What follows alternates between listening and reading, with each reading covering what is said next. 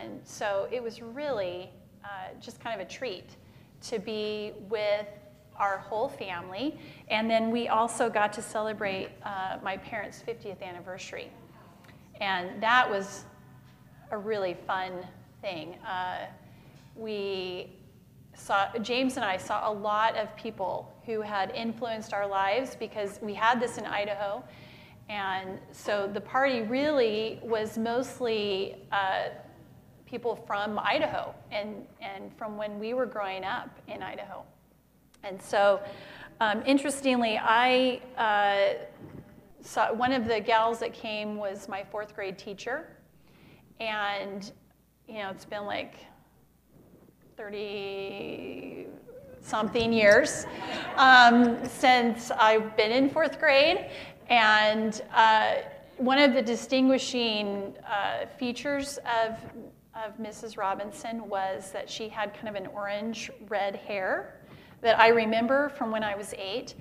And believe it or not, she still has red-orange hair. So I recognized her right away. And I think when you're 8 or 9, that you think everybody's really old. And now, she doesn't look that old, and because I'm old now. So anyway, but it's nice to be home, and it was fun to see all these people that really had kind of influenced my life over the years. And I think I posted on Facebook that it's always more fun to pack than it is to unpack, right? It's not as fun to get back and have to do the laundry and everything. So. Anyway, we're going to be speaking, or we're going to be talking about Ephesians 1, and one of the people that influenced my life that I saw was one of my Sunday school teachers, and it made me think of all these years that I've done Sunday school teaching, and when I was living in San Francisco, I didn't even have kids, and I still was involved in trying to be a part and teach Sunday school and influence the kids in our church. And this particular class I had on the first Sunday, I told them I wanted to take a picture of them. And they were elementary school kids, and they were like, "Oh no, Miss Becky, I don't want my picture taken. And my hair's not right or whatever." And they were really resisting my efforts. And I just said, "Hey, we're just gonna do this, and I want to have a picture of you." And so they asked me, Miss Becky, why are you taking our picture? And I said, "So that I can be praying for you." Well, then of course, after I said that, they wanted me to pray. They want us to pray. And they wanted me to take their picture. Everyone feels the need to be prayed for. And I imagine that most people appreciate how great it is to have people pray for them. Even people who have no faith at all, maybe your neighbor, maybe you have a friend who is not following the Lord. While they might not want you to tell them about Jesus, they would be glad to have you pray for them. We're going to take, a look at Ephesians this morning. And the book of Ephesians emphasizes many themes. One important theme in the first half is prayer. And if you've already read or studied Ephesians, you will notice that in the first 3 chapters, almost half of the text, Paul is praying. And as you read Ephesians, you find that prayer was essential to and really a guiding force in the way that God related to his people. Many kinds of things that we normally pray for. What are those things? Health, maybe stress relief, jobs, maybe are a few things that come to my mind. I noticed that normally the things that I pray for are the circumstances of life. When we ask people to pray, like what can we pray for you about? It's often health is usually top of the list. But in studying these prayers that Paul was praying for the people he was writing to, it dawned on me that I don't pray like that for people. Now, it's not wrong to pray for the circumstantial stuff, health and jobs. But I think as we look at this passage we're going to look at this morning, there's something more that God wants to teach us about prayer, and really kind of a whole new level of prayer. So that's what we're going to look at today. So let's stand, and we're going to read Ephesians 1:15 through 23. This is going to be up on the board. Okay, and let's just read this together. For this reason, ever since I heard about your faith in the Lord Jesus and your love for all the saints, I have not stopped giving thanks for you, remembering you in my prayers. I keep asking that the God of our Lord Jesus Christ, the glorious Father, may give you the spirit of wisdom and revelation, so that you may know him better.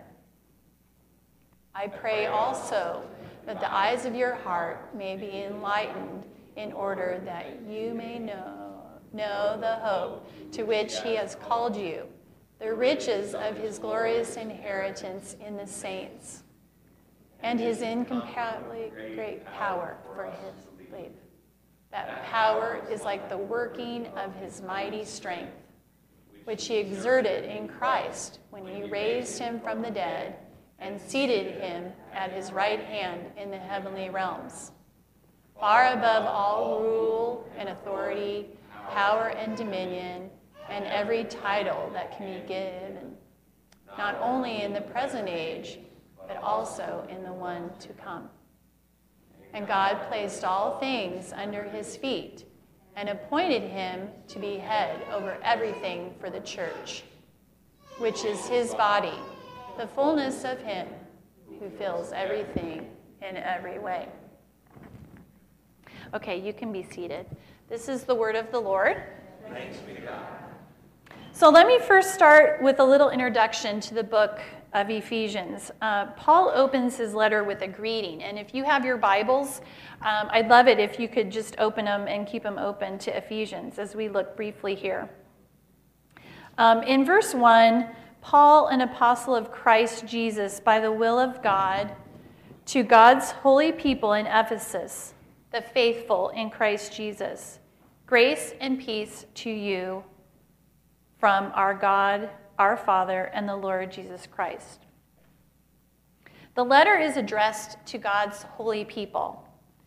The New King James says, to the saints in Ephesus. But in many of the earliest manuscripts, and if you look in your Bible, it's probably a footnote even, there's a blank space where Ephesus would appear. And scholars have speculated about this, but it would seem that their best understanding is that this book probably was a circular letter for a number of churches in and around Ephesus. So we can gather from Paul's footnote at the end of Ephesians, where he says, and I think Peter's going to put this up, it's chapter 6, 23 through 24, peace to the brothers and love with faith from God the Father and the Lord Jesus Christ. Grace to all who love our Lord Jesus Christ with an undying love. This is really a letter addressed to all Christians everywhere. You can read it then as the letter of Paul the Apostle to the church in Santa Barbara and to the faithful in Jesus Christ. Interestingly, the first part of Ephesians chapter 1, verses 3 through 14, was actually all one long sentence. And Paul starts praising the Lord in this passage for the wonderful things he's doing, and he just can't seem to stop. In our English translations, it's broken up and punctuated so that it's a little easier for us to read. At some point, if you have a chance and you really want to get the full effect of those verses, take a deep breath and read them all together without pausing. You'll gain a real appreciation for just how much meaning Paul is cramming into just that one great sentence. Again, in this first part of chapter 1, 3 through 14, Paul is praising God for the wonderful things he's doing. And though these verses are presented to us in a single complex sentence, there is actually a very natural, simple way to divide them. And I thought of it as the 4 Ps. And I think maybe Peter's going to put these up.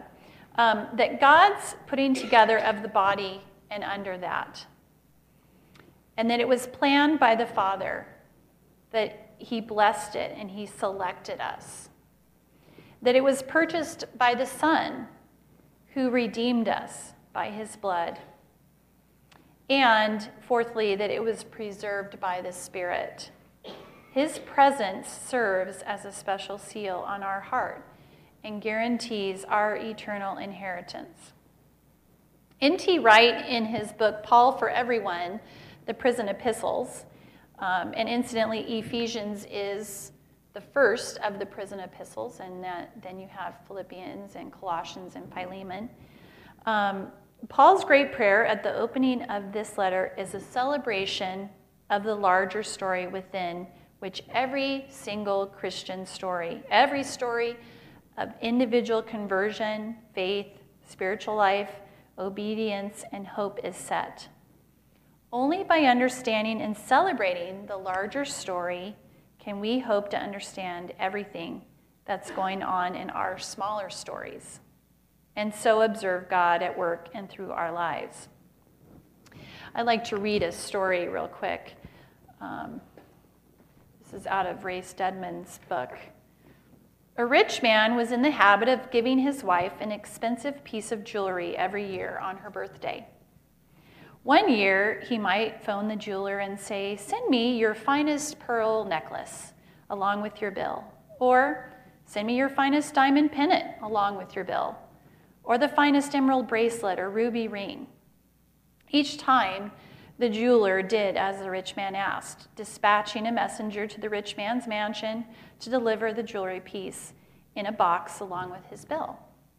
But every year, the rich man would play a game with the jeweler. He would send the messenger back to the jeweler along with the original box, a note, and a check. The check was always written in the amount of several $1,000s less than the price on the jeweler's bill. The note would say, "Sir, I like the jewelry piece, but I do not like the price. If you will accept the enclosed check for a reduced amount, then please return the jewelry box with the seal unbroken." For years, the jeweler put up with the rich man's game, accepting the reduced check and returning the box with the seal unbroken. He still made a profit on the jewelry, even if it was a lower profit than he liked. And at least he was able to keep the rich man's trade year after year. In time, however, the jeweler began to tire of this charade. Finally, the day came when the rich man placed an order for a lavish diamond necklace, and the jeweler decided he would not get chipped again. As usual, the jeweler sent the necklace in a box along with his bill. Again, as usual, the box was returned with a reduced check for payment and a note. Enough was enough. The jeweler refused the check, kept the box, and sent the messenger away in disgust. When he opened the box to reclaim the necklace, he found that the necklace had been removed. In its place was a check for the entire amount of the jeweler's bill. For years, the rich man had been sending the entire asking price of each jewelry piece, hidden inside the sealed jewelry box. In all that time, the jeweler had accepted thousands of dollars less than he could have received because he didn't open the box and look inside. The hidden riches of Christ are available to you and me to tap into. But to find them, we have to open our Bibles, and it's in there that we find the description of the riches we have in Jesus Christ. In Ephesians, we find that Paul's great joy and mission was to unfold to all of us, to unfold all of this for us. So let's look again at the next several verses from our passage that we read earlier. And this is sort of where I'd like to focus us today. Following this song of praise at the beginning of the chapter, Paul turns his focus to the people to whom he's writing. In verses 15 and 16, he writes, "For this reason, ever since I heard about your faith in the Lord Jesus and your love for all the saints, I have not stopped giving thanks for you, remembering you in my prayers." Even 1,000 miles away, Paul's in prison, and he is not in the present day where we have cell phones and text messaging. But Paul still heard of both the faith and love of the Ephesians. And he starts out this passage, these verses, for this reason, which refers back to this incredible story of God's love for the people he had created. Through Christ's death, God has bought us out of slavery to sin and placed us in this relationship with himself. And he's inviting us to become part of his larger story. God is taking us toward a sure future of a new heaven and earth where we'll have eternal fellowship with him. And he has given us a little taste of this right now by placing his Holy Spirit within us. It is because of all that Paul prays for these believers he's trying to minister to and connect with. His prayers start from a thankful heart, and he thanks God specifically for two things. First, he thanks God for their faith in the Lord Jesus. Paul understands that faith is a much deeper thing than just being saved. Faith is a mark of being a part of the people of God, part of his larger story. So he seems to have a deep and abiding thankfulness that they have come to see who Christ is and place their faith in him, and they've entered into this story of God. Their faith and love were evidence of their participation in this greater story. And secondly, he's thankful for their love for the saints. The real evidence of God's work in us is not the love that we claim to have for him, but our love for his people that others can see. 1 John 4:20 says, "Whoever claims to love God yet hates a brother or sister is a liar. For whoever does not love their brother and sister whom they have seen cannot love God whom they have not seen." John 13:34 through 35 says, "A new command I give to you. Love one another. As I have loved you, so you must love one another.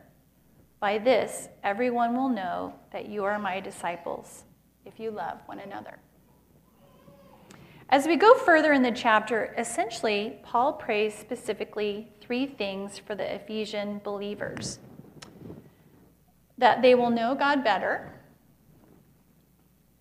that they will know God better, that they will understand the big picture of where God's plan is heading and the blessings associated with that, and that they will understand the power that is available to them.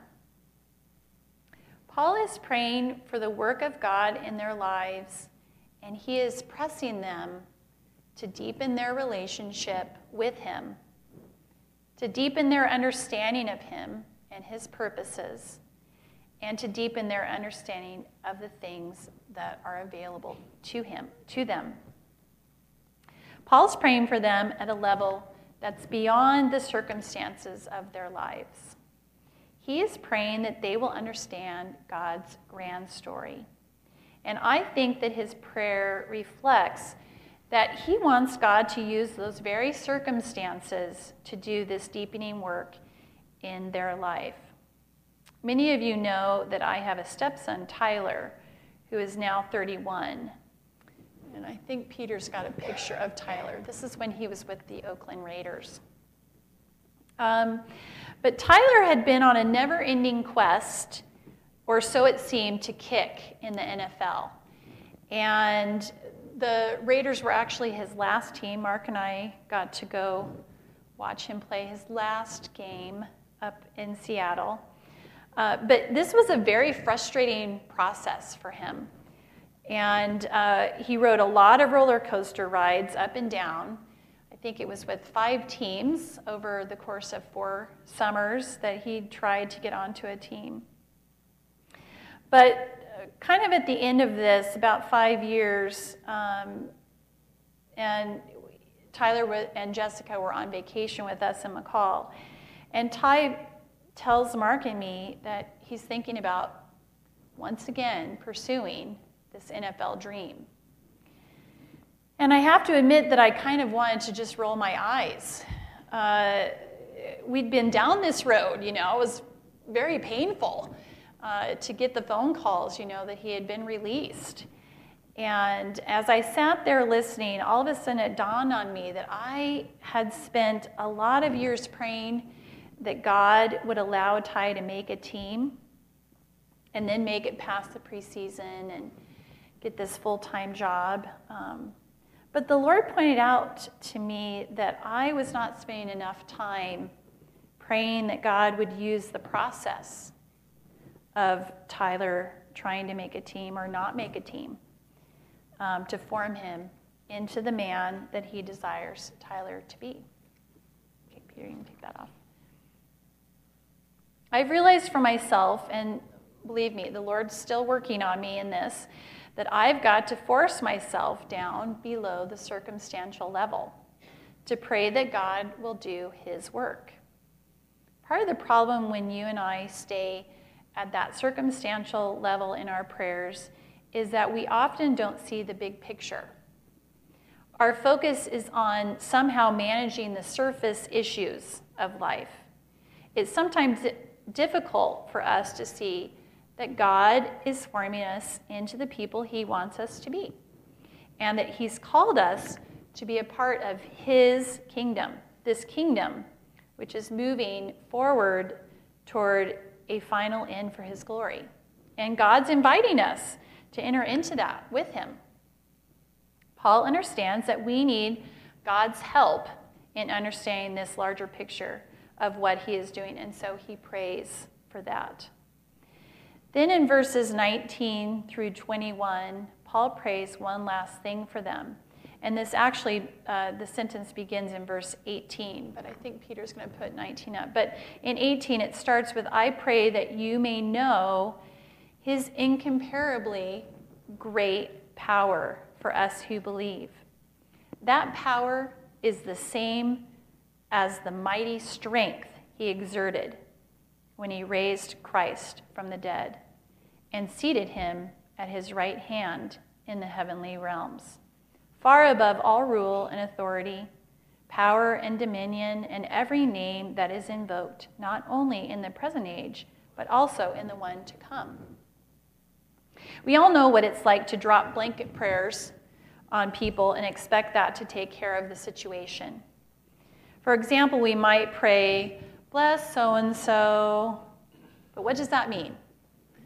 It might mean something different to you than it does to me.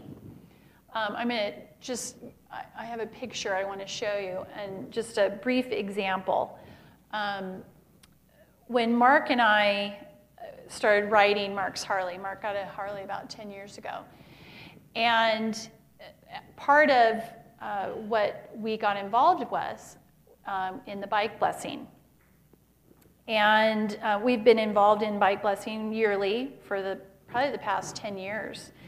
And every year we held it at the Santa Barbara Mission. And if you look at this picture, you can kind of see everybody's lined up and the fathers are out and they're blessing the bikes. And everybody's got their engines going and they're rolling through and the Father is blessing them. And they come because they want to bless their bikes for the coming season. But if you know my husband, Mark, you know that he has a real heart for bikers. And although this was a great event and the bike blessing was a, we really supported it, he really wanted to have a little bit more of an influence, an impact. And so this past June, we kind of changed it up. And we had a bike blessing event. And it was a little bit different. And Peter's going to put up the next picture. And instead of having those bikers roll through, we had several biker ministry groups gathered together, and they broke up into teams. And for each of the guys and gals that were there on their bikes, they asked them just to go to their bike and that they wanted to come and pray for them. And so instead of just that, slow moving, let me bless your bike, you can see that there was some power praying around these guys and these gals. In fact, it was interesting. There were 2 gals that rolled up with their bikes, their riding bikes, and wanted a group of the Black Sheep and deacons to go pray over their bikes. And the power that they were praying with was not just a bless, but it was an impact the life of this person. And who knows, in the bigger story, how each of these men and women were affected. And when we look at this passage, Paul knows these people. He knows them better. And he knows that there is a danger that they could lose their vision, that they could sink into indifference. They could lose sight of their hope. Yes, they had this sound doctrine, but there is a danger that they could fall short of a deep and vibrant experience of knowing Christ. So Paul prays that God will enlighten their hearts so that they may know the hope of God's calling, the riches of their inheritance, and the power of God. I think Paul teaches us that the way we pray is a reflection of our understanding of God and his purposes. It's a circular thing. The more we understand about God, the more we pray for the more we understand God, the more we pray for understanding of God, because we come to realize the riches in him. But when we have a relationship with God that's superficial, then we tend to pray that way. So our prayer is both a means to deeper understanding and also a reflection of where we are in our walk with God. So we see that Paul's really fired up.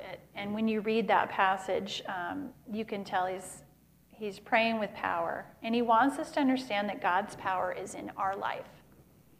When you and I came to faith in Christ, our lives were transformed, and the Holy Spirit came to live within us. This power of God became a resident in our lives. And Paul stresses that this power is not just an ordinary power. This is the same power that God used to raise Jesus from the dead, all the way to the place of total exaltation. That's the power we have in our life. That's the power that we can pray with. Many of you know my parents, and that I grew up as a PK, a pastor's kid. And I watched my parents live out this beautiful prayer life. In fact, my mom called me, I think, 3 times this week just to tell me that she was praying for me. And yesterday, my dad and my mom called to say that they were praying for me. And let me tell you, I've appreciated the constancy of prayers by my parents. In my college years, I drove this little convertible, and I was going to bring a picture. I could not find a picture of that thing, but it was like a skateboard. And so I'm sure that in those years, my parents were praying that I would not get killed in a car accident. And I'm sure they also prayed like most parents pray, please don't let her do something stupid that's going to ruin her life. In the case of Mark's mom, Joan, who raised 4 boys, and I am raising 3 small ones. I started high school with 1. But Lord, she prayed, if the boys are out doing something stupid or they're drinking or doing something they shouldn't be doing, would you make them sick as dogs and send them home? Seriously, I know that my parents, I know Phil and Joan, my in-laws, that they were praying, in the case of my parents, that I would find the truth. Their prayers weren't just that God would protect me and help me get into the right college or the right job or the other circumstantial things, but they were praying for the deeper things, simply praying that God let her know you. And as I've traveled this journey of parenting, like I said, I started with Tyler and Taryn when they were in junior high and high school. I want to pray the same way. Just as I prayed for Tyler, that God would form him into the man God wants him to be, I pray for my other kids in the same way. That God would be real in their lives and that they would go to him in prayer and seek his will in their lives. God's been working on me as I've prepared for today, this calling to a deeper level of fellowship with each other, a deeper knowledge of one another, and out of that, a prayer life that reflects concern for the deeper work of God. So that's what God's calling is to me and to us, that we need to care for each other and pray for each other at a deeper level than merely caring for the circumstantial. Not that circumstantial things aren't important. They are important. It's just that we don't want to be satisfied with just that. Let's make it our prayer that God will take us deeper with him and with each other. We have such an opportunity, as Rolf said, that we're going to start the sign-ups for growth groups. And we have such an opportunity in these groups. And I'd like to challenge us just to go deeper with each other this fall as we journey together through the book of Mark. Lastly, I want to stress, as Paul stresses, that the name of Jesus is greater than any name that is named. Jesus is head of the church, and Paul tells us that the power of Christ has been visible through his church. Look at verses 22 and 23. And God placed all things under his feet and appointed him to be head over everything for the church, which is his body, the fullness of him who fills everything in every way. The only place this kind of power is ever going to manifest is in you and me, in the midst of our pressures and problems. God's power is the power to be patient in maddening situations, right? It's the power to love a person who may be irritating the socks off of you. It's the power to be joyful in the midst of suffering and stress. It's the power to be thankful in the midst of scarcity. That's what Paul is talking about here at the end, the power to live as God intended us to live. It's the power to bring life out of death, hope out of hopelessness, joy out of sorrow, and beauty out of ashes. Paul doesn't imagine that we as Christians will automatically be able to recognize, as I said, the power of God. And it will take, as he says in verse 17, a fresh gift of wisdom, of coming to see things people don't normally see. And this in turn will come about through knowing Jesus and having what Paul calls the eyes of your inmost self opened to God's light. My prayer for us is that we see it, believe it, and that we act on it. And that those around you and I will see God's power flowing through us as we boldly take on the challenges of our daily lives and step out and pray beyond what we can see and know. Let's pray. Lord, we ask that this prayer of Paul will become true for us, that the eyes of our hearts would be enlightened, and that these words would not be empty, not just phrases that we repeat because we see them here in the New Testament, but that these words would come alive in us today. Lord, we also thank you for the encouragement that if we will step out even a little bit, that our lives will be enriched. We are so grateful for this amazing power, the power that is within us that brings life out of death, hope out of hopelessness, joy out of sorrow, and beauty out of ashes. Lord, I pray that we will understand all of this and live by it and act on it.